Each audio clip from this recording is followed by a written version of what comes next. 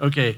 I, for one, really enjoyed last week and the meal, and just, it's such a great image for me. It's a far better image to keep in my head of what the church is about than the image of how we usually set up.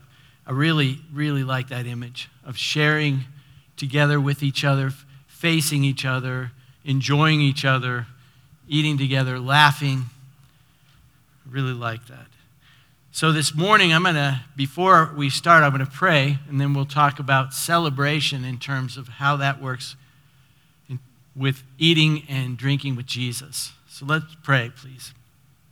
Father, I pray that the meditations of our hearts and the words of my mouth would be acceptable in your sight, for you are our rock and our Redeemer. In Jesus' name, amen. So as I was thinking about this sermon on celebration and food, although it's probably far more about celebration, I looked up celebration in the Old Testament and found that there are dozens of words that are used when describing celebration. It was really hard to pin down a word in Hebrew that was like, this is the word for celebration. So since I couldn't find something really specific in the Old Testament, I went to Greek, and I looked up in Greek the word for celebration used in the New Testament. And I was delighted to find this image of celebration from the word in Greek. And the image is basically the word well or good combined with the word midriff. Midriff. And I'm like, well, good midriff. That's celebration? And then more I thought about it, the more I thought, where do you laugh from? Right here, a good belly laugh. What do you fill up when you're eating together? Right here. What do you yell and celebrate and sing out with all you've got? Where does it come from? It comes from right here again, right in the middle. And maybe if you dance, maybe that's kind of the center of your dancing. I'm not going to dance anymore up here. Whew, that was tough. Okay. Maybe go down for the splits. Do the splits. All right. Get back in line. What's going on? So, good midriff. I thought, what a great root image for celebration. Good midriff right here in the center. In fact, in Scripture, you could say that if you say, where does the soul reside? The soul resides here. The soul resides here in your gut. When they talk about the heart in the Old Testament, they're talking about here, this middle part of who you are, and not so much about the head. So this morning, I'm going to take that image and I hope to expand it and use it in different ways to talk about celebration.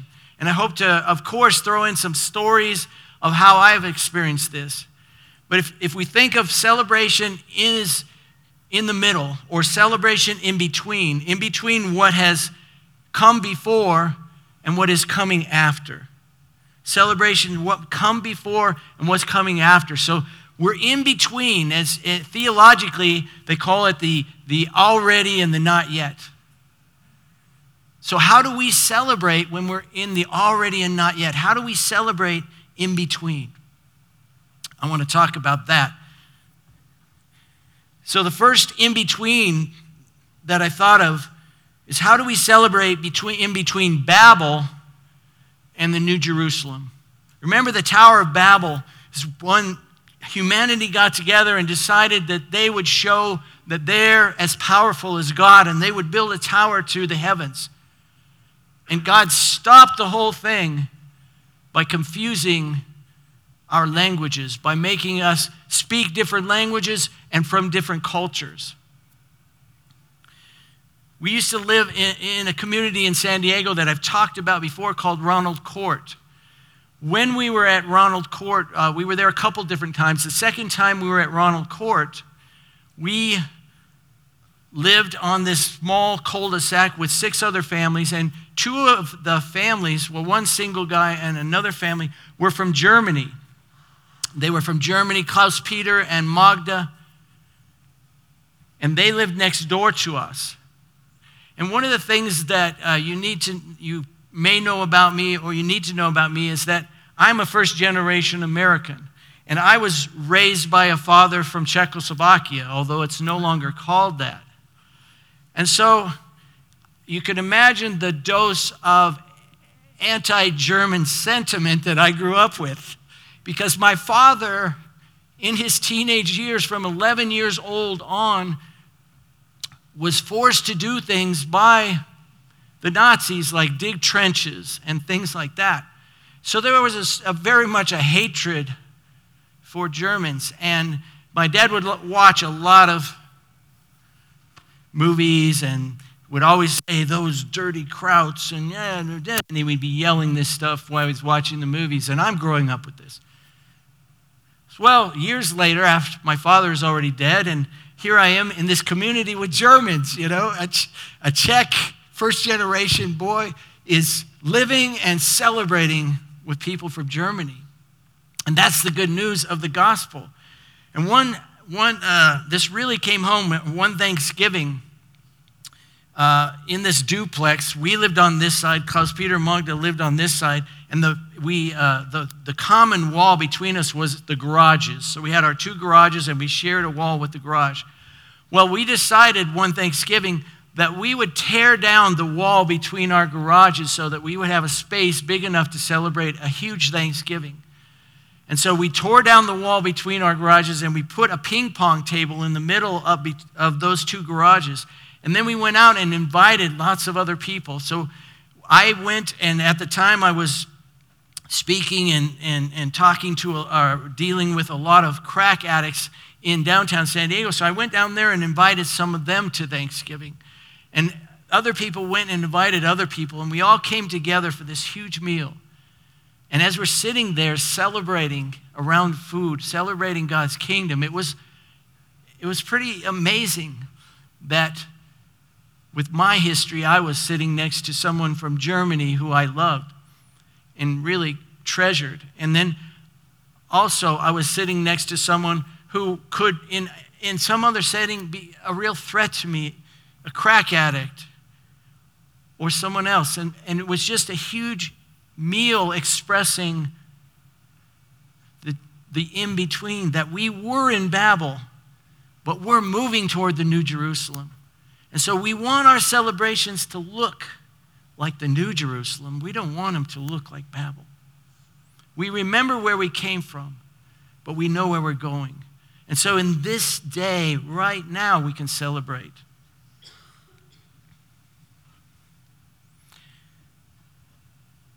A little while later, I was in seminary, and I thought of and there was a time where I was getting to know the scriptures, and I was making friends in the seminary, and I had a friend named Barry. And Barry is a really good image for this next type of celebration, because what I would call it, the next celebration, is being between broken and being made new. Being between broken and being made new. Barry was not a Christian for very long.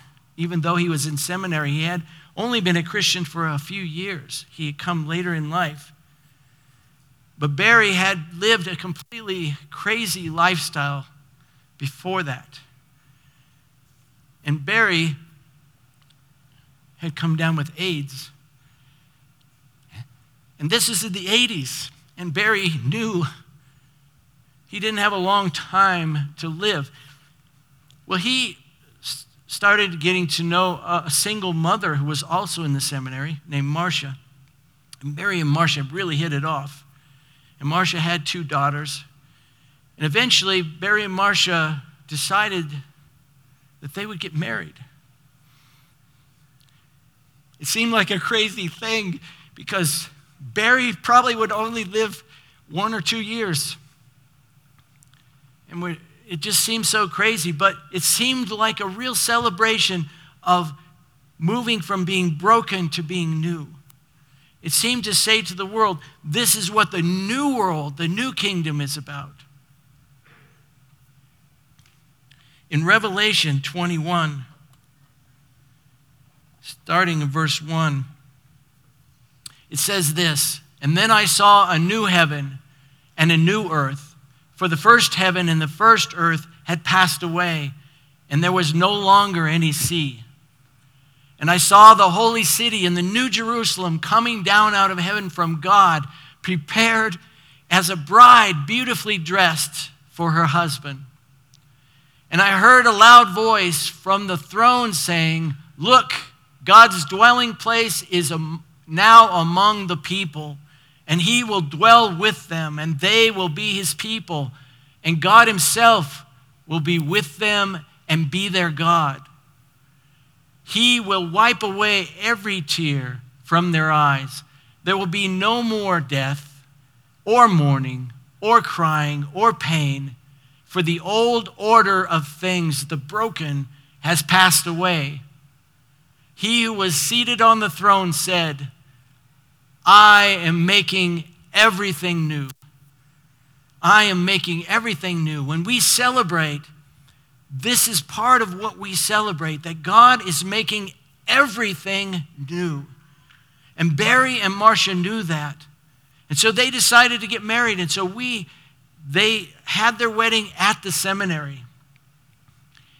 And it was one of the most meaningful celebrations that I have ever been to, because we were worshiping God in that wedding. Usually at weddings, they'll have communion and the bride and the groom will take communion. But at this wedding, everybody took communion together. Everybody worshiped together. Everybody stood up for them. Everybody knew them. Barry did die a couple years later. But that's not the end of Barry's story. Someday, I'll be able to ask Barry, how is this new kingdom? How is this new Jerusalem? How are you new? How do you feel? So celebration is moving from Babel to New Jerusalem. Celebration is moving from broken to a new person. And celebration is also moving from poverty to riches. Now, a lot of us think that we are rich in this world, or you might not think you're rich, but we as Americans are the richer people in this world. And yet, compared to the riches that God has awaiting us, our riches are filthy, filthy rags. Someday you will see, you'll go, "God, how could I dress myself? How could I live in that filth?"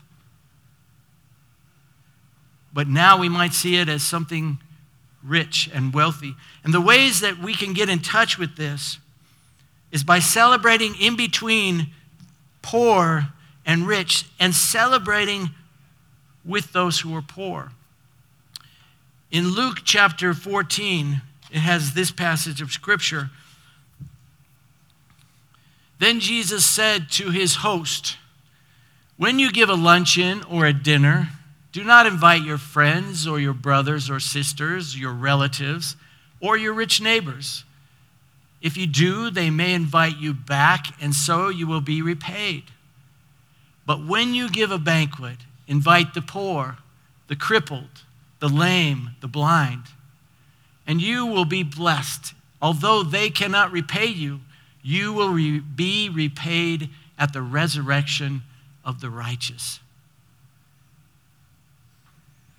When I was teaching seminary in Yucatan, I was teaching a class on hermeneutics and exegesis. How do you discover the meaning of a passage of Scripture? How do you look at it so that you can understand it? And we were looking up the origin of the Greek words and the Hebrew, and we were doing exegesis. But one day I came to class with this passage, and I said to the students, "You know, we're not going to study this with our books at all.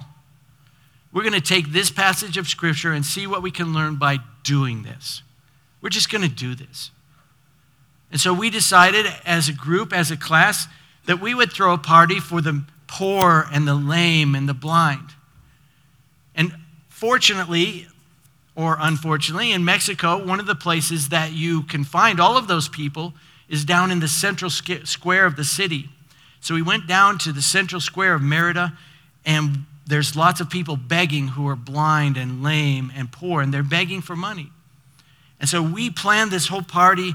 We went around the week before. We went down to the central square, and we invited all these people who were begging. It was like, we're going to have a huge party. It's going to be food. It's going to be music. There's going to be decorations. We're going to have fun. And that's all we're going to do. We're going to have this great party. And so we invited about 50 people that we found down there. Then the next week, we rented a hall in downtown, right next to the square. We rented a hall, and everybody made food, so we had all this food. We put up all these decorations, had somebody who brought music, and we're like, okay, this is fantastic. We've got all this food, music, and decorate. We've got this hall we're ready for these 50 people. And so we went out into the streets to find these people. And one after another, they started saying, oh no, I can't come, or I don't want to come. Or after all of our effort, we ended up with 3 people who were coming to a party for 50 people. And then there was one drunk guy laying on the sidewalk in front of the room. We got the drunk guy up and we brought him into the party, and he staggered in, and halfway through the party, he stood up and he gives this drunk benediction over all of us and everything. But for the most part, I was thinking, wow, why did I do this? This wasn't a celebration. We failed. We failed. And I was really like, oh no, what are my students going to say when we get back to class on Monday?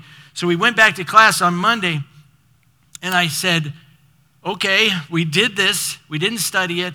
What did you learn from this passage by doing it? And one of my students raised his hand. He said, Mr. Z, well, he said, danzas polka, which is my name from down there. You dance the polka was what they called me. Danzas polka. I don't know how I got that nickname, but anyway, he raised his hand. He said, I'll tell you what I learned. I learned that unless I am friends with those people, unless I make friends with those people, they will never trust me enough to come to my party, because they have been so abused and misused and lied to, and they will never trust me unless I'm their friend. I almost broke down, which isn't hard for me to do, of course, but I never thought that they would get something so valuable from that passage of Scripture. That when we celebrate, we need to seek out and befriend the poor, because the poor have something very rich to give us. And in the day when we are all in the judgment, the poor are going to stand up for us, and they're going to say, they celebrated with me. They were with me. They befriended me. So a huge part of what it means to be eating and drinking with Jesus is to be eating and drinking with the poor and the maimed and the blind and the disabled.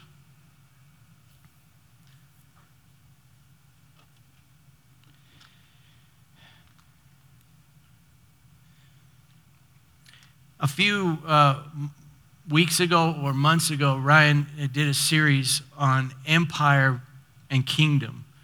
Excellent series that said, hey, we are in a different time now as Christians. We are in a different time. We're no longer the main religion of the empire. We're no longer guided by the empire. We are now being set aside from the empire. We are a separate people from the empire. And Ryan said, we are seeking the kingdom. We no longer seek the empire. Yeah, we seek its peace, but we seek the kingdom. We seek the kingdom.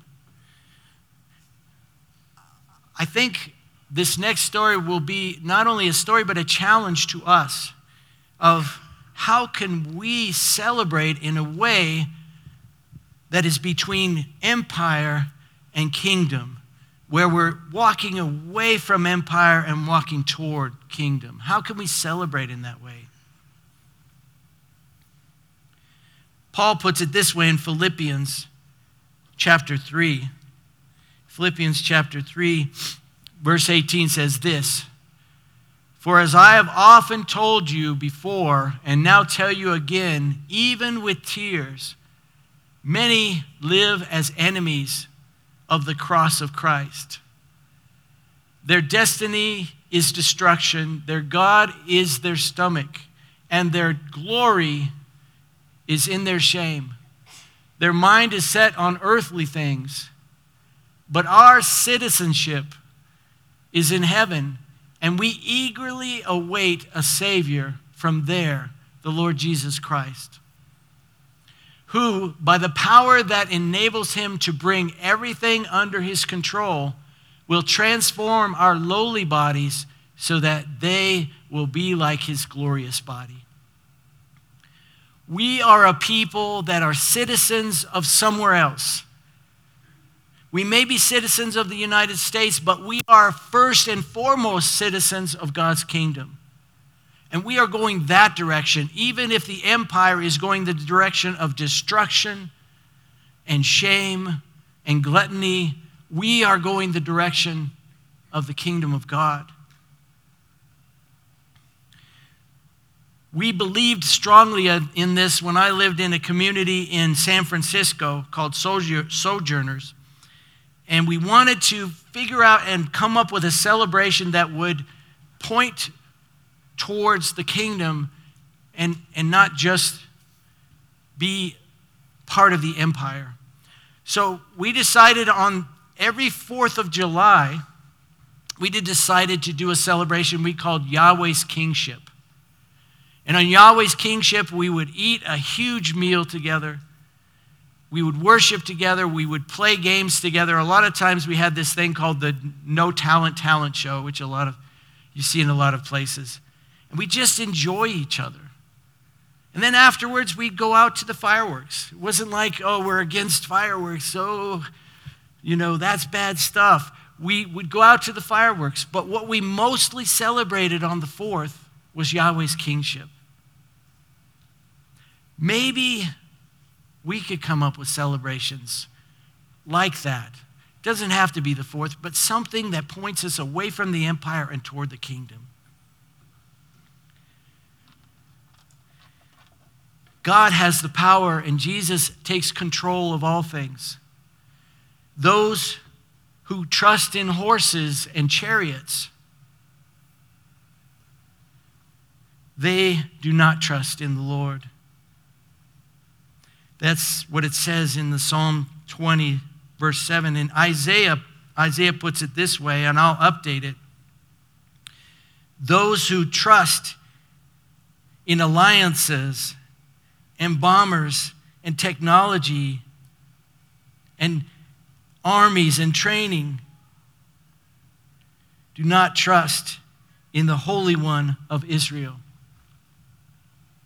We have to show that what we trust in is what's going to be permanent and lasting, and that is God's power, not the empire's power.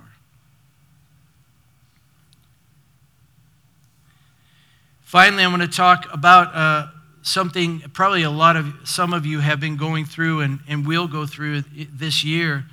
One of the places that we can be in the in-between and be celebrating is between death and life. Death and life.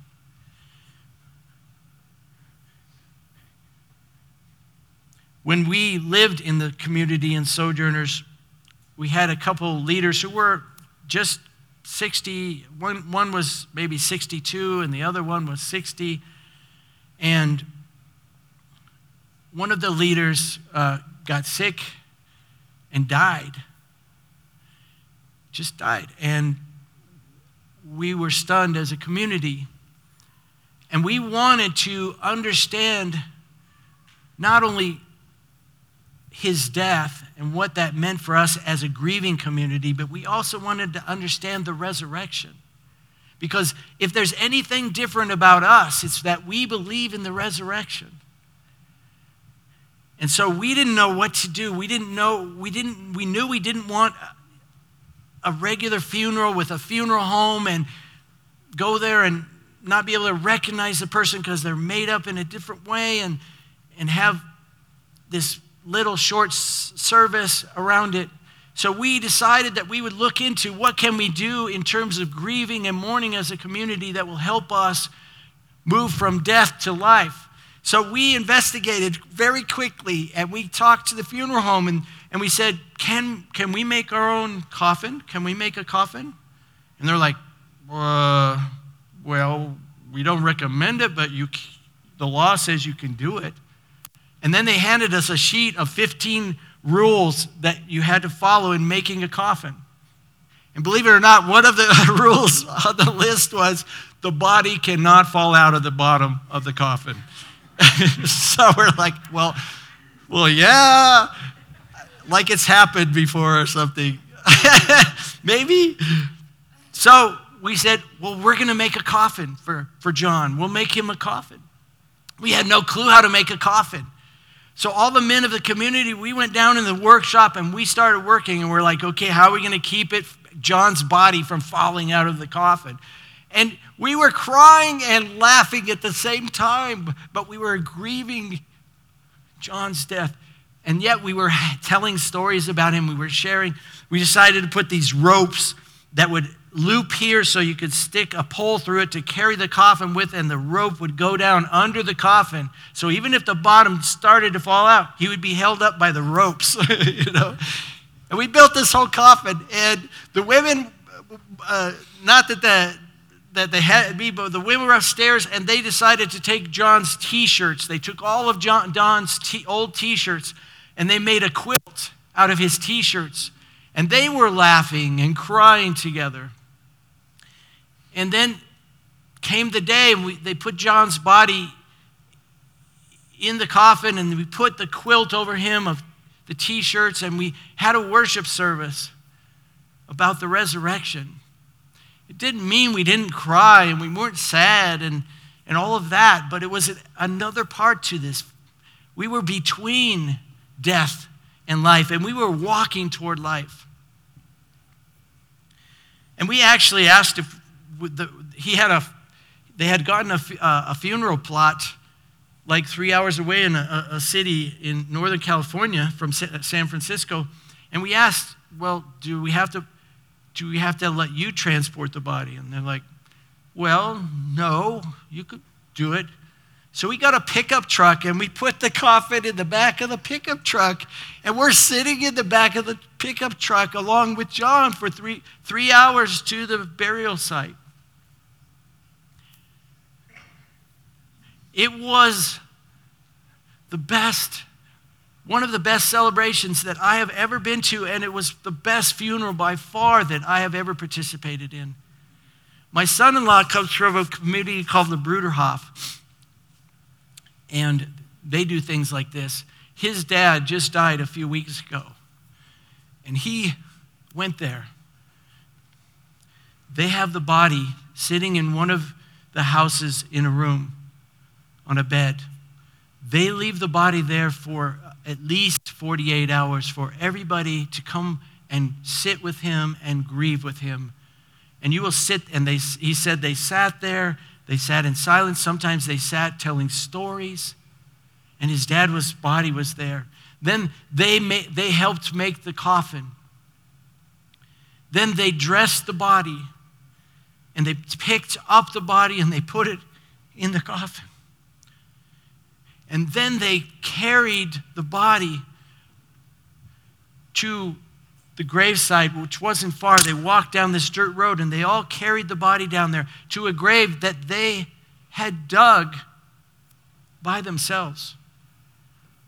They had dug the dirt, and they put the coffin in the grave, and they put boughs of pine boughs and flowers on top of the coffin, and then they put the dirt over the coffin.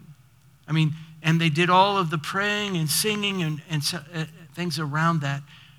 But he came back, and I was so jealous. I just like, that is the way to grieve the death of your father. That is what grieving should be. We, as the church of God, have special abilities to celebrate. We need to get those special powers, like superheroes. We need to get those special powers together and show the world what it really means to celebrate.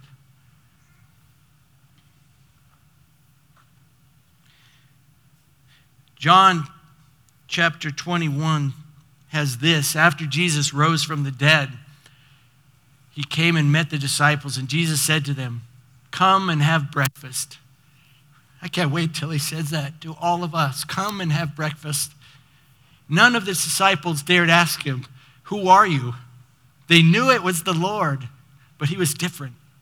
Jesus came and took the bread and gave it to them and did the same with the fish.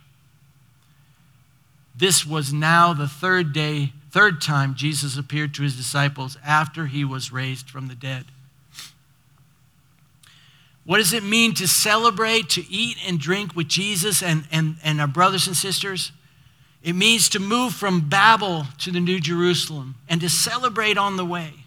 It means to move from death to life. It means to move from poverty to riches. It means to move from empire to kingdom. And celebrate on the way with each other as we eat and drink with Jesus. Let's pray.